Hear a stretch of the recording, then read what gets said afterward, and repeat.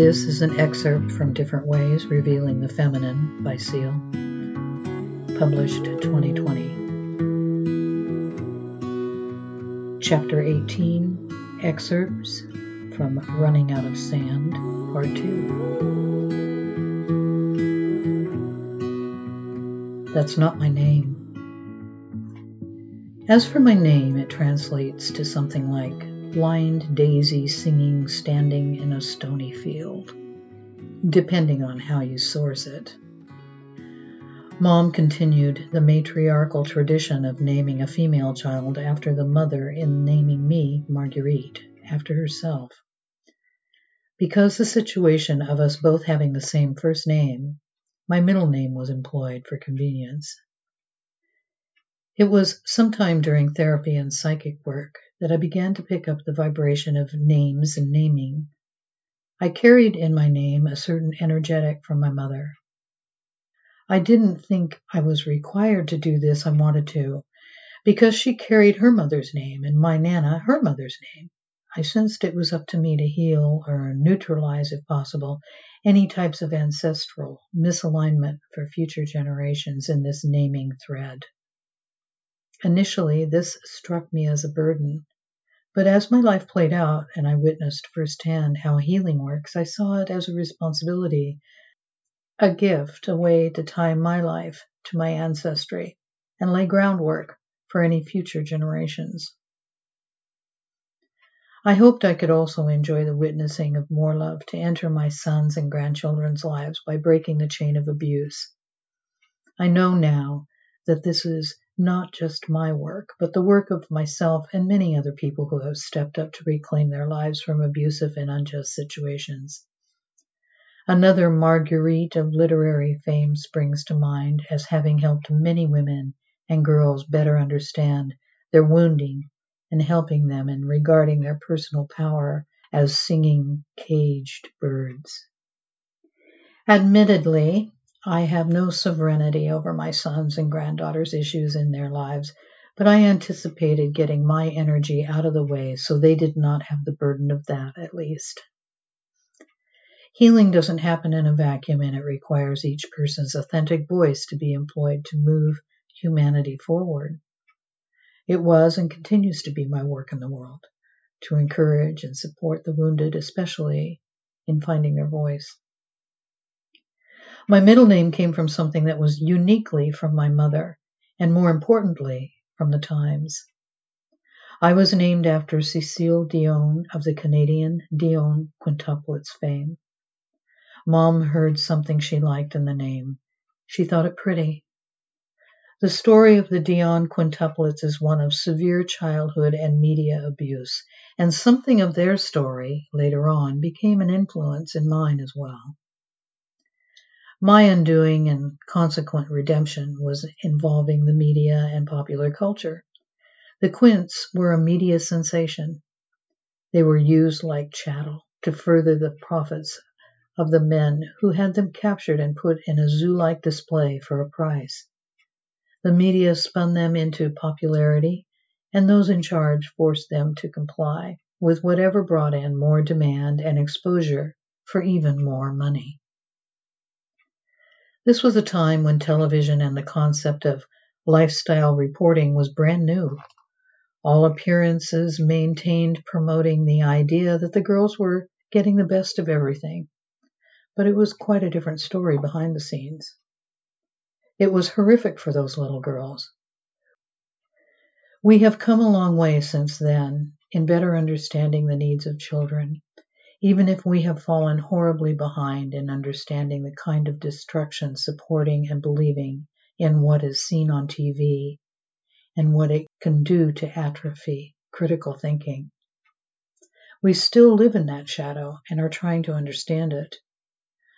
Television created a schism in human consciousness that many are still unaware of. The name Cécile is related to music in terms of its association with the Catholic Saint Cecilia, but it rolls back even farther to the word blind and its inference, dim-witted, all of which hold vibrations I've worked with all my life.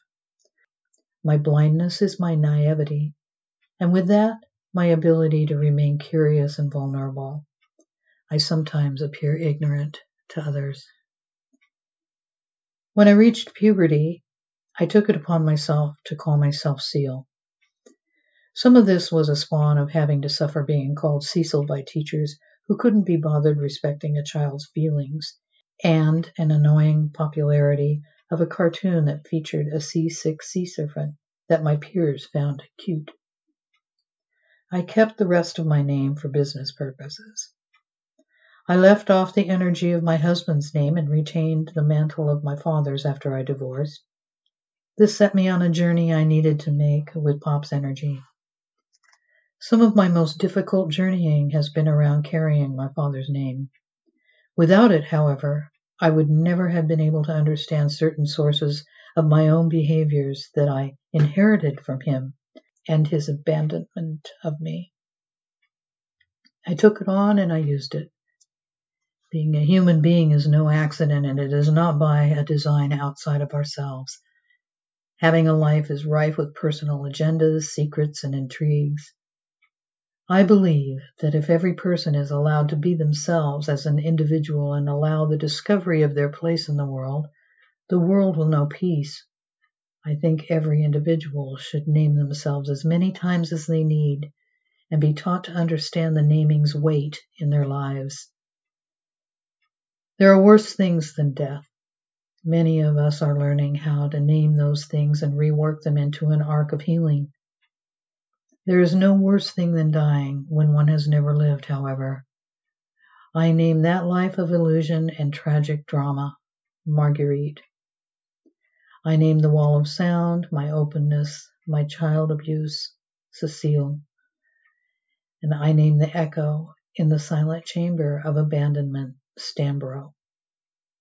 I am Seal. Eye of the Needle. I thought, by 1984, that all of this unearthing of my past would certainly be enough growing for one lifetime, but that was not to be the case. All of this was long before I understood about abstract concepts of time and physical reality and how humans were not the center of the universe, nor did I understand how much karma my soul might try to pull through the eye of a needle in one lifetime. I still employed coping mechanisms that needed constant maintenance, even with all my studying of Jung and poring over the occult without buying much of it. Later, I waded into applying psychic healing skills to my repertoire.